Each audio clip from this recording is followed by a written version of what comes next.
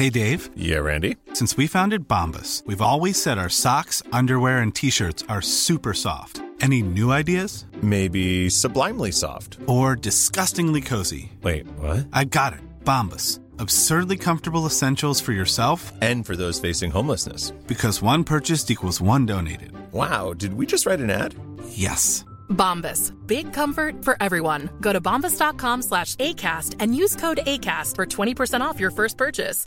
Hey, I'm Ryan Reynolds. At Mint Mobile, we like to do the opposite of what Big Wireless does. They charge you a lot, we charge you a little. So naturally, when they announced they'd be raising their prices due to inflation, we decided to deflate our prices due to not hating you.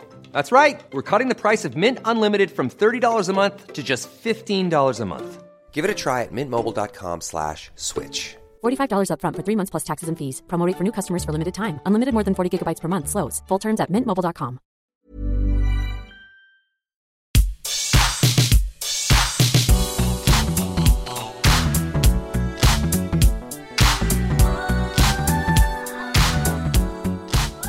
Hello everyone and welcome to the What Culture Gaming Podcast. I am your host for the day, Jules Gill, and I'm very nervous because Scott is away on his honeymoon and it's been left to the dregs to try and keep this going. But I will do my best for you lovely people. But I am joined, of course, by the lovely Ash Millman. Hello. And the equally lovely Josh Brown. Hello everyone. But today, instead of speaking about niceties and pleasant things, we're going to be going into the dark and horrible world of video game fear creation, because I know that both of you have quite a vested interest in sort of fear creation. I mean, Ash, you are a massive horror fan. Before you worked here, you actually had a horror blog, didn't you? No. She did. She's just being a pain in the arse. I had a film blog, but I know it covered mostly horror films. There we go. So, yeah, to be fair, yeah, but being pedantically, no. Thank you for making this a very easy position as host. Josh, are you going to be equally difficult? I'll try not to be, but it depends what you ask, Jules. Do you like horror films? Yes. Okay. No comment. Okay, right. So explain why.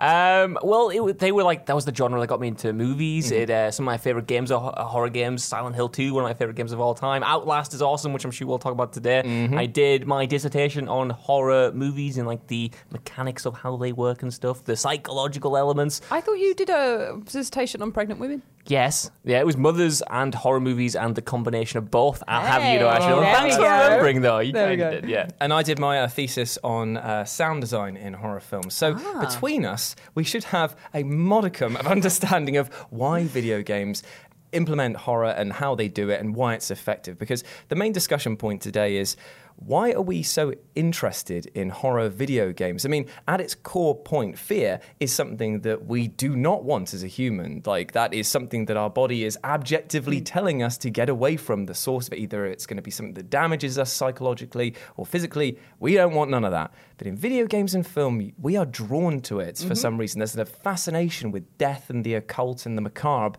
and it's a strange one, isn't it? That was a lovely pronunciation of the macabre there. I know. It's interesting, though, because, I mean, yeah, we are drawn to it. Horror movies make so much money. Horror games make so much money. There are so many of them. People love making them, like, maybe because it's, like, the accessibility of the genre or something. But when the Steam boom happened in, like, 2012, 2010 with, like, the genre and stuff, Amnesia came out. Everyone was making these sort of cool, innovative horror games, and it was a real creative space. I just think horror genre, no matter the medium, is such a creative endeavor that's completely overlooked, tragically, by, you know, the elite who don't deem it true art or whatever. It's weird, isn't it? Because they do seem to be like in the public mind quite often. Maybe is it because of the fact that they are something that you can talk about and it's a shared experience? Maybe it's because if something scares me, I want to show you to get validation. The fact that I'm scared by Well, it. I mean, me and Rach did the stream last night on Laser for you too, and it's like it is a good shared experience. Like when you have someone there, it works both as a collective thing and as an isolating thing. When you've got your headphones on, you're entrenched in the atmosphere, and you're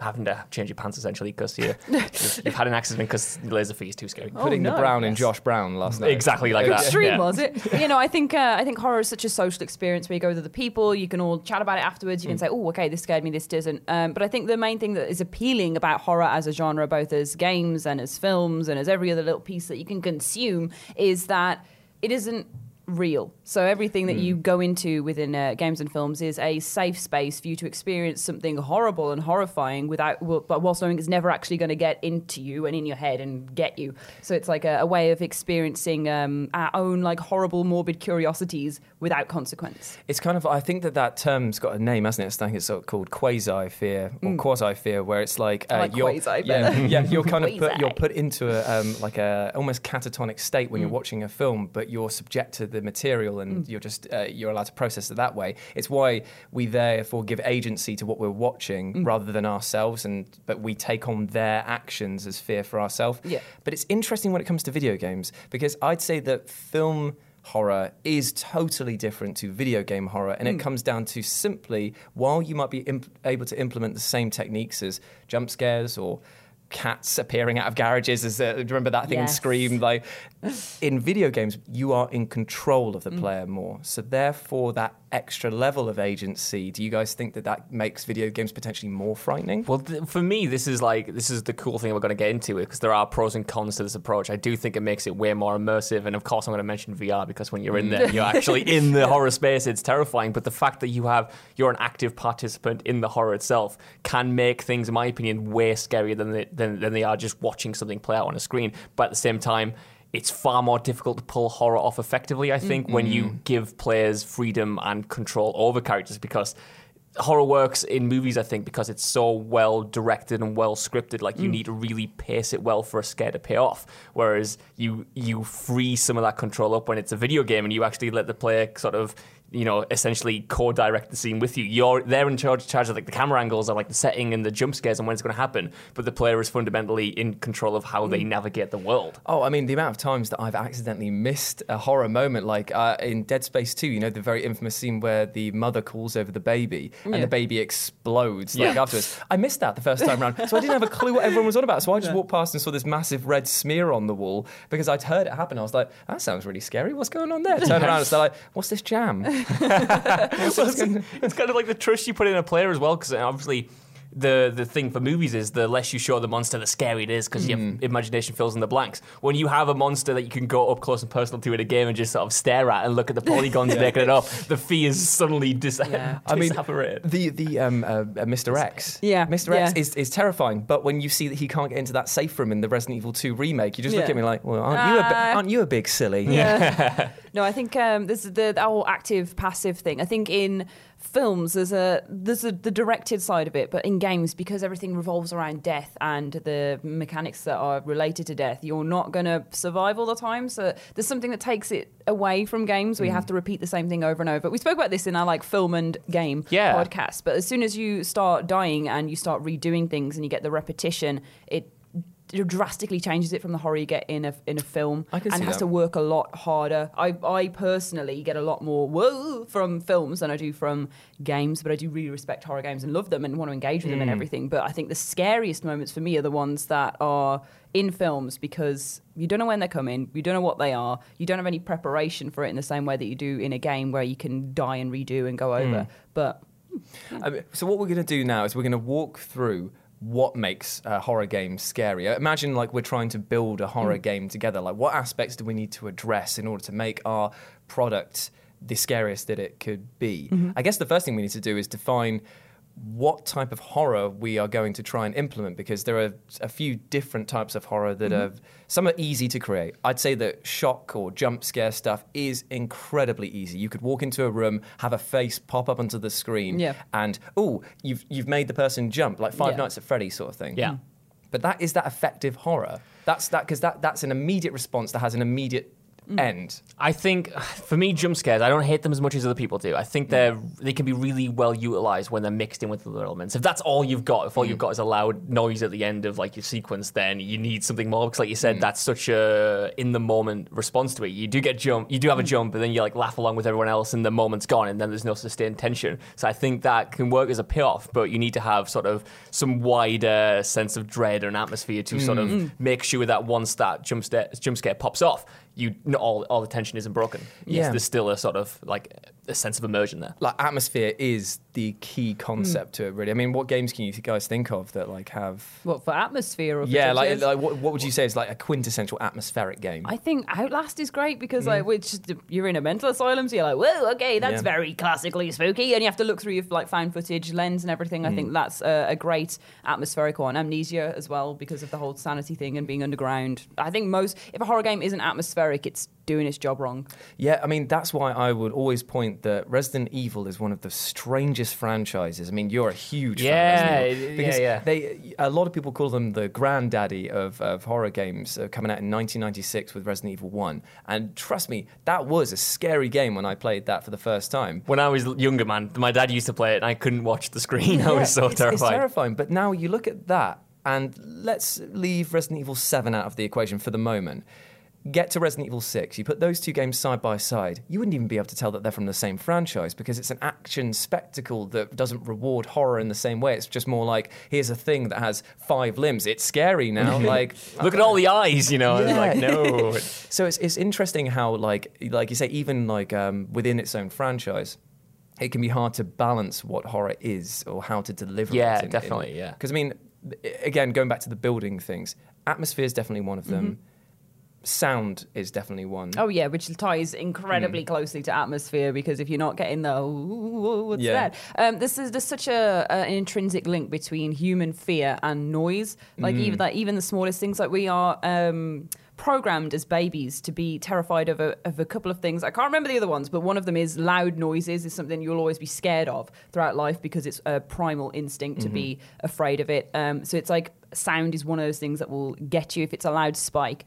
And there's so many scientific studies on how different like resonances of voices and spooky like grunge noises and thank you for the like set something off in you to go, whoa, there's some danger, that sets the fight or flight response in you. And like again, babies again, when they're crying, like the primal response is to be like, oh, okay, there's danger, I need to look after this. Like it sets off nurturing things. We've got so many like markers in our bodies that respond naturally to noises that horror's gonna take advantage of that to the best degree. I don't know. Have you guys played Alien Isolation yet? Yeah. I mean, we played it. We did the bold leading the blind, which I still love. You talked about that like all yesterday. I love it, man. I really want to play it again. It's one of the best games that I can think of for sound design, because not only did it try to really honestly recreate the sound from the movies, which is great because then it instinctively links that fear of aliens to the films itself much better. But they were a huge proponent of the use of binaural audio, which is when you've got audio coming from any direction, but you're meant to be able to piece it together using your imaginary headspace, I guess is what you'd have. So hearing the footsteps of the xenomorph clumping behind you like Ash Millman in her big boots. Like a big baby. Boom, boom. Yes, oh my God. I know, they're huge. And then having that creep around the front into your actual vision, that is a really important piece of horror for me. I keep going about it. It's a bit of a joke, but that's genuinely a huge part of why VR works so well. Like we saw it a bit in Hellblade, like a non-VR game, the way that used 3D audio to sort of put you in like this character's headspace, and you have like the voices all over the place. But in VR, even in like a demo, like the Resident Evil 7 demo, or the kitchen demo, like you're literally just it's more of an experience than a game. You're just like strapped to a chair while this creepy demon is like around you. But like the use of sound in that is so good. Like it tricks you to like look up there, and like when you're doing there, it'll hit you with a noise down here. That's like you turn around, there's a head there or something like that. But it's just it's like you said, Ash. It's like a primal thing. Like when you're in that space and you know something is there. It's like when you're in control of the actual act of looking. It's something you don't get in a horror movie. In a horror movie, you're like, don't look at it. Like please don't look at it. But you're ultimately not in control. And there's something special about being in like having the ability to control vision, knowing something is behind you or potentially behind you because you can hear it, and having to slowly creak your neck around to see what is happening. That is just so terrifying. But then there's a whole other part of horror games where you can just go, no thank you, and like run the other way. Because every time I play them, I'm like, nope, sorry, bye. Like run down the corridor. Like I can hear something coming. I'm going to go through this door really quickly. That's why I really like Resident Evil 1 and actually up to Resident Evil 3, because of the fact that they use the static camera angle. angles, and therefore you could have enemies off screen that the player wasn't able to see, but they were able to hear them. Case in point, the very first zombie that you encounter in Resident Evil 1, you hear that munching, that crunching noise. You go down the corridor and you walk forward. You only get to see it, the room, for a split second before the FMV is cut, and that is a fantastic creation of anticipation. What am I about to see? Munch and crunch. Having a good old munch and crunch, and then you finally see it, and you're like, "Oh my god, it's a zombie!" Jesus! He's eating his face. That's not his dinner. Yeah, so I mean, like, it's like using masking what the player can see is definitely an important one. I mean, games use lighting to great effect in horror games. I mean, we can all think of countless examples of when you've not been able to see, like Amnesia, you pointed out before, like has the lantern, and when that goes, oh no, what happens then? You're like, you know. Well, again, like Outlast, I think that not only plays with horror genre conventions like so well, but the idea of having to use a camcorder that you're hyper aware of its battery life, but you need it to like see in the dark and stuff. I think that's such a great way to play with lighting in a way that isn't just the conventional sort of, oh, this is shrouded in darkness. Like, you're in control of it again. You're looking around. You have to turn it on and off because you need to conserve the battery, and that's just like sort of terrifying. I think, and especially for me, Silent Hill 2 is the game that perfectly blends both like lightning. Whoa! Both lighting and sort of like those static camera angles. Because even though they aren't there all the time, when you go into buildings, the camera will swap from like one place to another. And I think that manipulates it so well, the idea of something you can't see. I always remember this one unscripted jump scare. I think it's unscripted jump scare that got me. I was playing Silent Hill 2 for the first time, and I was exploring a room I thought was that had nobody in it. It was just deadly silent. It was like no noise at all. And I walked into another part of the room, and it switched to the other perspective. And I thought, that's fine. I've checked this place out. There's no one behind me. And then suddenly this creature walks across like the door frame like this, with like just complete silence. And I just stood still. And I was like, I'm not going back in there. I don't. This was supposed to be safe. This is not safe. And I was like, that's brilliant. Like, all you've done there really is change the perspective, and you've managed to create such a palpable sense of dread that if you were in control of the camera, you might not have even seen. Sorry. There's something to be said for safety. That's like an actual massive part of it, because again, it's creating this safe space to explore these fears and stuff, but in your own home, and then creates others within the game where you think, okay, I've done this, I've done that and the other, and then it's breaking that false sense of security, isn't it? That's the whole thing. That's it. I think that's what games can do so well, because we have, especially now, there is such like a homogenized set of mechanics that we expect to be in every game. When you play a Resident Evil game, you know that a couple headshots should take the bad guys down. But even Resident Evil 2 recently subverted that in such a great way, where headshots weren't really rewarded. They did nothing. And a lot of people were annoyed at that, but that was such a great way to sort of create dread, because the old tricks didn't work. Everything you thought you knew was wrong, and then you didn't know, you genuinely were like, oh my god, I have no idea how to deal with these enemies now. And I think that's such a great way to create dread by not necessarily what you're seeing on screen, but the response that you're getting from the actual controls and mechanics, which is cool. I mean, like, in general, just having control manipulation, like you were pointing out with VR, it's a new way to play it. Resident Evil 7, obviously it was first person, there's tons of first person, like putting the immediacy on the player. But even in games like Resident Evil, when they were using the tank controls, a load of people really hate those tank controls, and I can understand why. But my argument is that actually elevates the amount of fear that you experience in that game, because you don't have a responsive character control that you can just get out of a situation. If you walk forward and you've walked into an enemy, what are you going to do? Spend time turning around slowly to walk back? Or are you going to try and back up, which makes it even more terrifying? I mean, I love those tank controls, to be honest. I played Resident Evil 1 quite often, and I've got the HD remastered version, so I could change the controls, but I refuse to, because it just adds so much to the experience, in my opinion. Me too. I don't play with the updated control scheme, because I find that it's really weird having I feel like it's two games meshing in a way that doesn't really work. I know a lot of people would disagree, but I prefer playing it in the classic way, because that's just how I feel it was meant to be. It was made. A weird thing is, you know, in The Evil Within 2, which I think is a really great horror game, by the way. I've never played it, actually. I would fully recommend it. Okay. It's like one of my favorites of the generation so far. But at the start of that, like just drop that like a real casual one. Generation so far. It's really good. But at the start of that, obviously, because you can level up your character, so your guy can't shoot straight for crap. You know what I mean? Like the reticule is all over the place. But I was sort of hesitant to actually upgrade that, because I thought that added so much to sort of like the sense of dread and like the unpredictability of your shots. Like, I can't even control my aiming because it like these bullets are going to miss, and these bullets are really sort of things I need to preserve, and it just made the game more intense. And once I could just pop headshots off left and right, yeah, it was fun, but there was something, it was like something that was diminished there. Is that not a massive argument for the active and passive thing again, though, that the cinematic, filmic sort of quality of horror is the thing that is entrenched the most in fear, because the less control you have, the more you're like, oh crap, what's happening to me? Like, although I would say there's nothing more where I felt my arse sink through my stomach. Like you held your heart up there. From here right down to there is when I've missed. When you fire and you miss, and you've only got, because obviously another feature of horror games is resource management and the survival horror aspects of it. So scavenging together, say 5 bullets, you know the enemy in front of you takes at least 3 to take down, and you've whiffed the first shot. I'm like, oh God. One adult nappy, please. I think it's...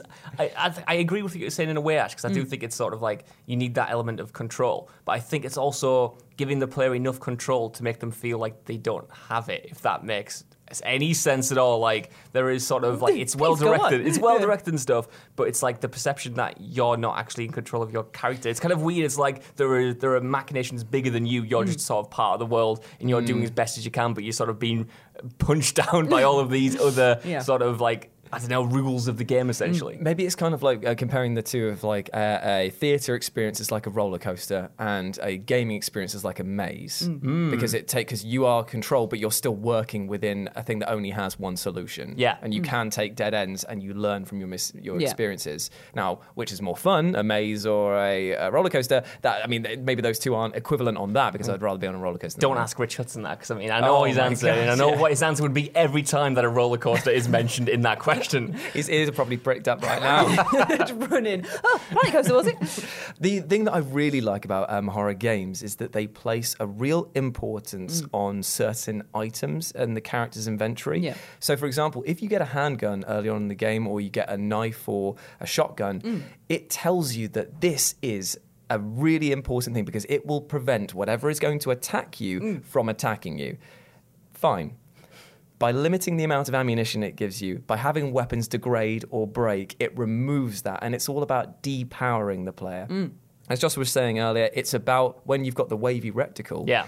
It's that feeling of non-empowerment that makes you feel scared, because you're like, I could be killed by anything. Yeah. Like, This is what I want to ask you guys about, actually, because obviously Amnesia ushered in that boom of first-person sort of almost walking simulator-esque like horror games, where you're essentially, you've got no weapons, nowhere to fight back. All you've got to do is not look at the monsters and run, which I think can be quite good, but I prefer when you are given some sort of way to defend yourself, whether it's like a gun or like some kind of weapon. But that weapon has faults, like you said. Like, you've got limited ammo, you've got something to be worried about, because then you can fight back. But it's always the worry that you might not be able to. Whereas if there's only one solution to the problem, that's just run away. That, for me, gets repetitive, and that's why some of these games don't work, because if you just keep getting caught over and over again, and you are funneled down this one solution to the problem, it's kind of like, I can see the game's like stitches sort of coming apart. It's like coming apart at the seams. Hey, I'm Ryan Reynolds. At Mint Mobile, we like to do the opposite of what Big Wireless does. They charge you a lot, we charge you a little. So naturally, when they announced they'd be raising their prices due to inflation, we decided to deflate our prices due to not hating you. That's right. We're cutting the price of Mint Unlimited from $30 a month to just $15 a month. Give it a try at mintmobile.com/switch. $45 up front for 3 months plus taxes and fees. Promo rate for new customers for limited time. Unlimited more than 40 gigabytes per month. Slows full terms at mintmobile.com. Hey there, it's Michelle Norris. I'm host of a podcast called Your Mama's Kitchen. When I travel, I'm usually looking for a way to find a taste of home when I'm not at home. And one of the things I love to do when I am at home is entertain. And Airbnb allows me to do that. When I was in California recently, I rented a house that had a great kitchen. And when we were sitting around the table, we're all thinking, we're in someone else's house. Someone could be in all of our homes as well. If you have a home, but you're not always at home, you have an Airbnb. Your home might be worth more than you think. Find out how much at airbnb.com/host. Before we go any further, I want to talk to you about today's sponsor, Masterclass. With the amount of time we spend discussing and analysing video games on this channel, it's always good to understand exactly how these experiences are put together. And fortunately for me, I can do just that with Masterclass. With Masterclass's streaming service, you can learn from the best to become your best, studying and growing with over 200 plus of the world's leading instructors. For me, I've been having a blast using a class on video game design by The Sims creator Will Wright to find out exactly how game mechanics are designed around player psychology, as well as learning how important playtesting is to shipping the titles that you and I both love. But it hasn't stopped there, as I've also been brushing up on my practical filmmaking skills directly from my favourite movie director Martin Scorsese, as well as trying to get back in the cooking game with Roy Choi's amazing course on intuitive cooking. Seriously, my kitchen is a mess, but my belly has never been more grateful. For just $10 a month, an annual membership with Masterclass gets you unlimited access to courses on your phone, computer, smart TV, or even via audio-only modes. Even better, every new membership comes with a 30-day money-back guarantee, and 88% of members feel that the service has made a positive impact on their lives. And to put the cherry on top of that cake, right now, What Culture Gaming listeners get an additional 15% off any annual membership at masterclass.com/gaming. That's 15% off at masterclass.com/gaming. What's that? You want it one more time? Well, that's the URL, masterclass.com/gaming. Right, now I'm going to watch Tony Hawk try to teach me how to ollie properly. I'll see you all soon. No, I agree with that, actually, because the amount of times if I've, say, failed a stealth mission or I failed a stealthing thing where the only way I can get past is by hiding and waiting and I have to reset it again to do that, that does get frustrating because it's hard to be afraid of something when you're getting angry at it. That's it. That's exactly it. And that's what, for me, I love Outlast. But Outlast 2, I love the atmosphere of it. But that sort of frustrated me because I didn't think the game design the level design was quite up to snuff in that it was more open. There were more dead ends. There were more ways to get caught. And once you got caught a few times, once you saw the same animations over and over again, the feel was just gone. Like you were too comfortable in the situation. And like you said, I was angry at it rather than being scared at it. I think the best horror games are the ones that combine both, like Alien Isolation, where you've got a xenomorph coming after you, but you're fighting off humans and that sort of thing, robots. So you've got some autonomy over what you can do, but when the big bad comes, you're like, oh crap. Well, sorry, Karen. Oh no, my foot in my mouse went, what? Hellblade as well. I think that one mission where you have to go through all of the horrible swamp monsters because you're blind and the what's his face is leading you through. The man is leading you through after you've been absolutely hacking apart all of the Northmen, and then you have to go and sneak past all of the pulsing brains in the water. I thought that was great. I thought that was actually really like scary. And that was because it swapped it around, and that was the change in control. I think that's a really good way of horror building its own atmosphere and mythos that gets you invested. Yeah, I definitely agree. It was just when you mentioned Alien Isolation, I remembered a little bit of information from it, which is that the way that the alien was programmed had a very interesting story. There are actually 2 AIs running on that character of the xenomorph, and one of them is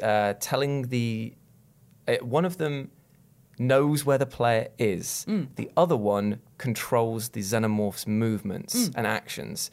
And what it does between these 2 AI is the one AI that knows where you are gives the other one clues. And that's how it works. So that's why it has that real feeling of a lived character. Because if you stay there long enough, the xenomorph will go like, okay, so it said near a vent. Okay, so I'll go near the vent. Okay, it said near the vent and under a desk. And then it's like, oh, now I know where you are, sort of thing. So if you stay in one place, it will find you. And I love that there is so much effort being put into some horror games to make you feel like you're not just fighting an enemy, you're fighting something as smarter as you. Again, when Mr. X shows up in Resident Evil 2, until maybe he got overused, it was scary to just go, run down the corridor, I'm fine, I've just knocked off this zombie, and then all of a sudden it's like, clump, clump. Oh, no.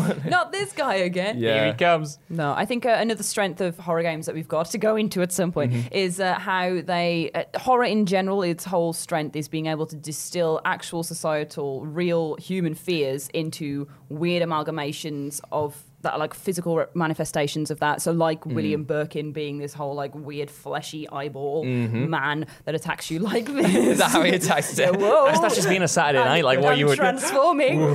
Well, I mean, Rise, oh god. But yeah, so and The Evil Within as well, and PT with Lisa, all these people that have like strange, uncanny qualities about them, where it's the known, but it's not as you know it. Like that's and gaming as a whole is that medium because it's the known. It's all these people and humans and things that we see every day, but in pixels, which already distorts it. And then to put horror on top of that is like, oh brother, like it was like because we were talking about this we went to the Sinking City preview launch event yesterday, and we were talking about Sigmund Freud's uncanny theory that basically what scares us the most is when something looks like a human but does not act like a human, because it's the closest that we can do to looking in the mirror, but it's the furthest from understanding it, and it's not understanding something that gives something fear. And that is something that you cover quite a lot in your series, which is on video game enemies and what they represent. Plug. Yeah, see how I did that right there? So, I mean, like, and you've got to look at things like Silent Hill. That franchise is rife with so many hidden meanings as to why this is terrifying. Like, have you guys ever met the rather awful creature that's... it looks like a big lump on a bed, and I can't remember its name, and it's called something like Daddy or something like that. And I have. No, it's rough, man. It's I know. It's basically like meant to be the manifestation of this woman whose family like sexually abused her. Oh, okay. And this is not fun. I know. That's why I was like keeping it. Jules is keeping his tone down because he knows what's coming next. So obviously fighting against that has that instilled fear of just like, what is this manifestation of horror and pain? Like, Asphyxia, I always think, is a great one. From Homecoming, whereas the fear of like strangulation, not being able to breathe and oxygen, all that sort of thing, because like watching someone drown is obviously in games and films and everything like that. That's a really scary thing because it's real. And then the way that they distill the fear of not being able to breathe into this big slug lady that's then got like hands over her mouth is just a great way of interpreting that and putting it on something that's really quite grotty. This is kind of why I disagree with you, Ash, in that. Like, obviously, you know, there are problems with death mechanics in like video games and that can suck out some of the tension and stuff. But for me, like, just getting killed, even though death is obviously very scary, like the idea of just dying isn't like what drives my sort of fear of horror movies. It's stuff like that. It's like what these creatures, uncanny creatures, sort of like represent and what's happened to them and what do they sort of reflect back to me about my wider fears of not just like death but like society and myself and identity and everything like that. And then that's what sort of freaks me the hell out. I guess there's a lot more I agree. In films you obviously get the weird creatures that have all these representations that are wonderful and have all of these different connotations and stuff, but you aren't the one facing them head on, I guess. Like in a film, you're watching someone else be like, oh, wow, that's pretty scary, guys. Look at this. Whereas in a game, you're like, oh, there it is in my face. That's not nice. Well, an interesting one is to maybe compare a film that was made of a video game. And have you guys seen the Silent Hill film? Yes. I love the Silent Hill film. Right. It's pretty decent. Now, this thing, as a film, it's serviceable. Yeah. But it does not encapsulate the same level of fear simply because it completely misses the point of why Silent Hill 2 was so effective. In Silent Hill 2, the main character sees the sexy nurses, sees Pyramid Heads because they are a representation of his sexual aggression, frustrated sexual aggression, and his frustration towards his wife and the lack of health care that she received in his eyes before he then murders her. Spoilers. But in the film, you see the sexy nurses and you see Pyramid Head, but they're attacking a woman who has nothing to do with this, has no connection to why her sexual repression or anything like that. Yeah. There's no connection to them, so it's just fan service. Wholly agree, right? Because I love Resident Evil, one of my favorite franchises of all time, but I don't find the monsters really scary, with a few exceptions, like the idea that they've just got loads of eyes because it looks cool. They're these monstrosities because they kind of look scary on paper, but they don't have that sort of deep connection to sort of like human fears, or they don't have that same context. And it's exactly what you said there. That's why those movies aren't as scary, because they are the same monsters, they are the same designs, and they look really good when they're blown up on, like, created on film, but they're devoid of the actual sort of context that makes them even scarier in the first place and resonate more than just like, oh my god, that has lots of sharp tendrils. I mean, imagine like watching Night of the Living Dead for the first time back in 1960. Like, that would have been terrifying because of the fact that up until that point, zombies weren't really a thing in cinema. And it's why there's such a popular horror figure, because it's the human, but the furthest from the human. So it is, at its principal core, the most scariest thing that we can do, because it looks like Josh, it smells like Josh. Probably is Josh, but it ain't Josh. And therefore, like, what's going on here, brother? So in video games, though, and film, it's the oversaturation that's killed the fear. And that's another thing that you need to be aware of when making a horror video game. Yeah. Because if your enemy, if you're going to base it on zombies, for example, you could end up aiming to make the next Resident Evil in terms of a fear creative point, but you could end up making Dead Rising, which literally plays them off for laughs. Yeah. So I mean, exactly. And I think they have an even bigger problem in that not only is it the monsters themselves or like the situation themselves which are repeated and perhaps like you get to a level of fatigue with. It's like the mechanics themselves. I keep going back to that, but it's sort of like again, there was a rise in sort of stealthy walking simulator horror games, but those kind of died out because you were doing the same thing over and over again. And when sort of the reaction to scary situations is just like entrenched in your muscle memory, that stops being scary because it becomes familiar and becomes like just something you can treat really easily. And it's like you need to get away from that and start sort of subverting expectations, which again is why I think Resident Evil 2 works so well. There's the whole thing that it all boils down to, guys, is that the essence of horror, the seed, the nugget of horror is Never have I heard it. I want to see you with a clenched fist saying the word nugget again. It's the fear of the unknown. Yes. And the more you repeat something, the more that you keep bringing it back, and the more you know it, so the less scary it becomes. You don't want the same thing over and over again. And there's nothing more unknown than the afterlife and death. Death is the epicenter of all of our unknown mysteries of the world, because it's a thing that happens to us all, but we don't know what the hell happens afterwards because it's impossible to. So I think that as long as a game can claw itself in to the unknown, and make something new, even if it's not necessarily scary as in like, oh my god, there's blood and gore everywhere, as long as it can find that and find a spin on what comes after, like zombies, what comes after, very scary, on death mechanics and that sort of thing, that's where they're going to have their whole hinge of success or not. Well, it's an interesting one because I'm seeing a slight rise of horror games that are doing away with any enemies whatsoever. And you'll find there are certain games that I don't know if you guys have played Gone Home and what happens in the Finch and stuff like that. Like, some of those areas are really scary because it is just you. It's the fear, it's the isolation that actually is the key point of horror. Like, even games like Everyone's Gone to the Rapture, it's set in an idyllic Somerset town with sun and really nice cheery music in some places, but because you are alone, that is terrifying. Yeah.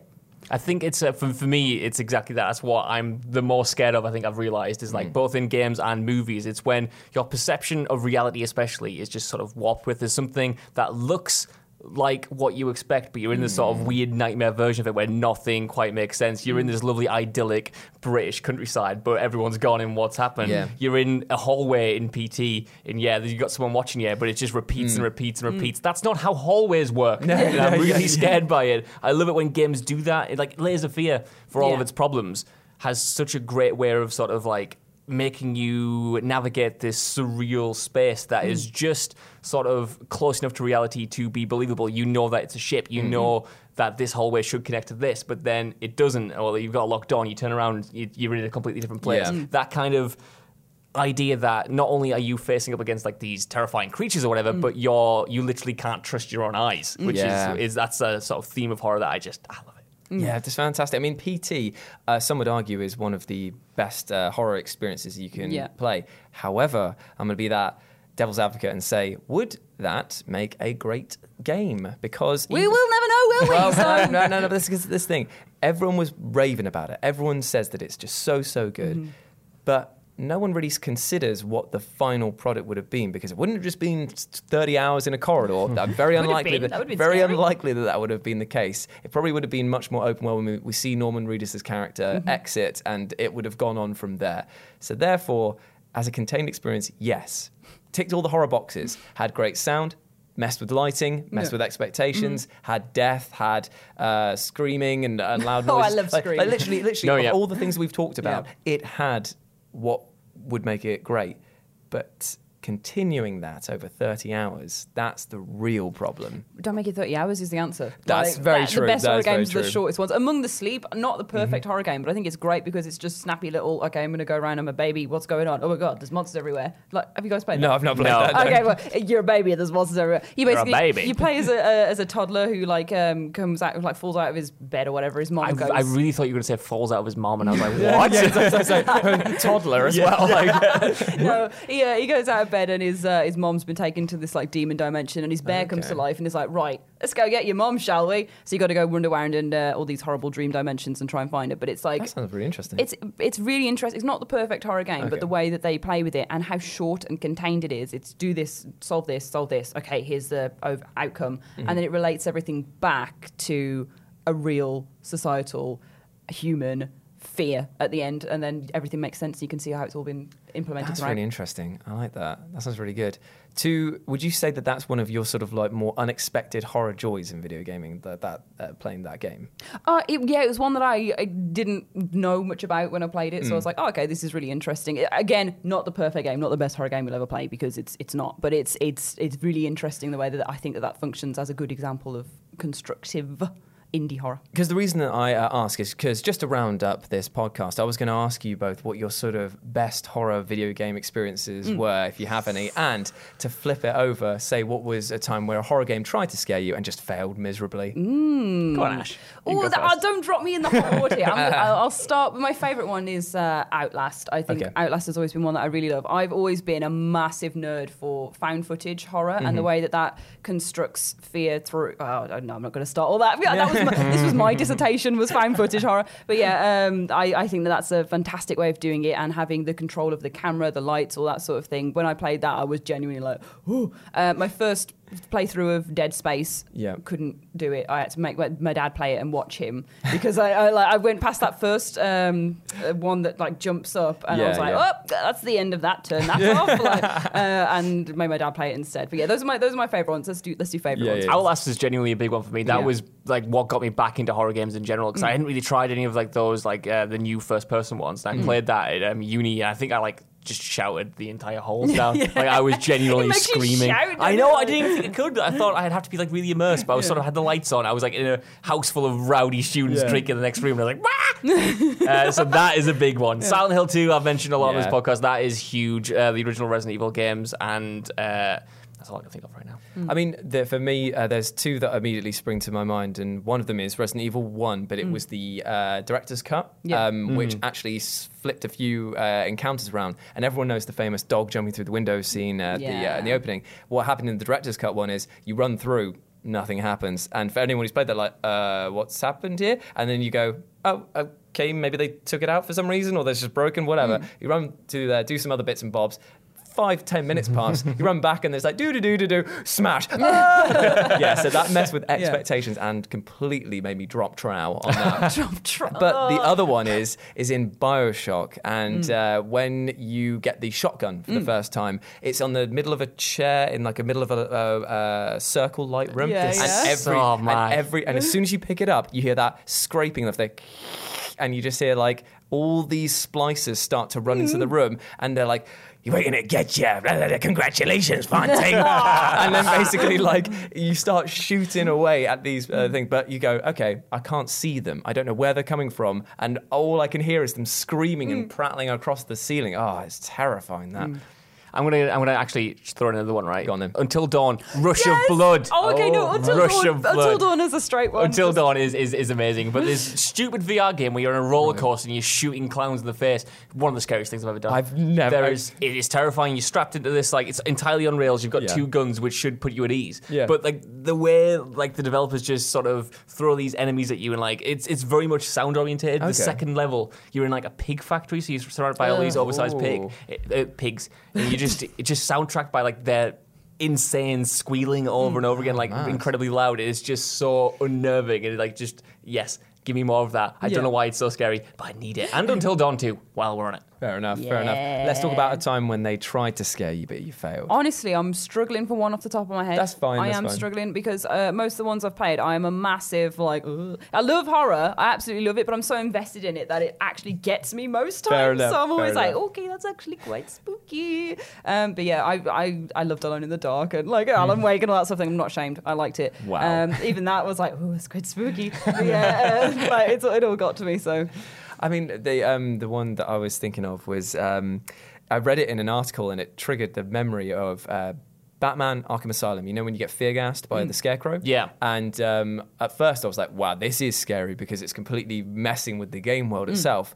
And then fast forward 5-10 minutes and it's Batman punching skeletons. And I'm just like, I said, this has gone too far and is now very silly compared to what it was before. Yeah.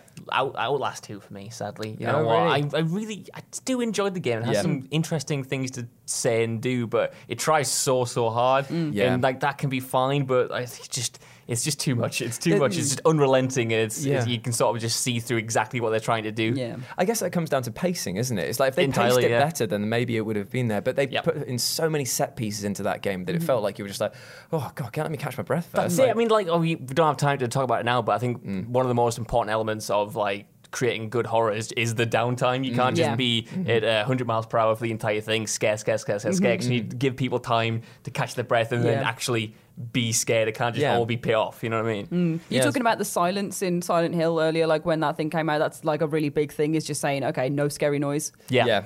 There you have it. I'm just trying not to say a swear, so there you have it.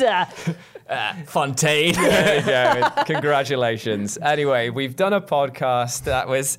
Thank you, Scott, for going off and letting me try my best to host this. But we hope you've enjoyed this. Let us know down below what all sort of horrific things that you've been scared by in video games, and maybe some stuff that failed to scare you as well. Don't forget to give this a 5-star rating on whatever podcast channel that this goes up on. I'm pretty sure you can listen to it on Spotify, Podbean, something.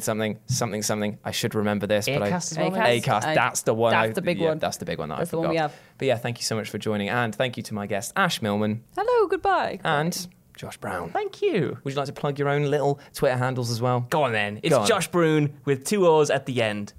Not in the Josh. Not in the Josh. Not in in the Josh. In the Brown. In the Broon. I still wish that it was Juice Broon. I might change it, Juice Broon's going to be the full thing. Okay, well, when you find Josh, mine is at Ash Millman. Now, just as we're ending, you might be able to see something. What is this? So we're just recording this. If No you're one listening, spoke about me not liking the window cleaners. if you are listening to this, then the window cleaner on our 7-story building has just rocked up and scared the absolute crap out of Ash. And what better way to end this podcast? They're so unnerving. They I know. see everything. I've been Jules. Thank you so much, guys, for joining me. And we'll speak to you soon. Bye. Bye, I'm Ash dead. has run I'm off. dead. Ash is gone. I can't see their faces.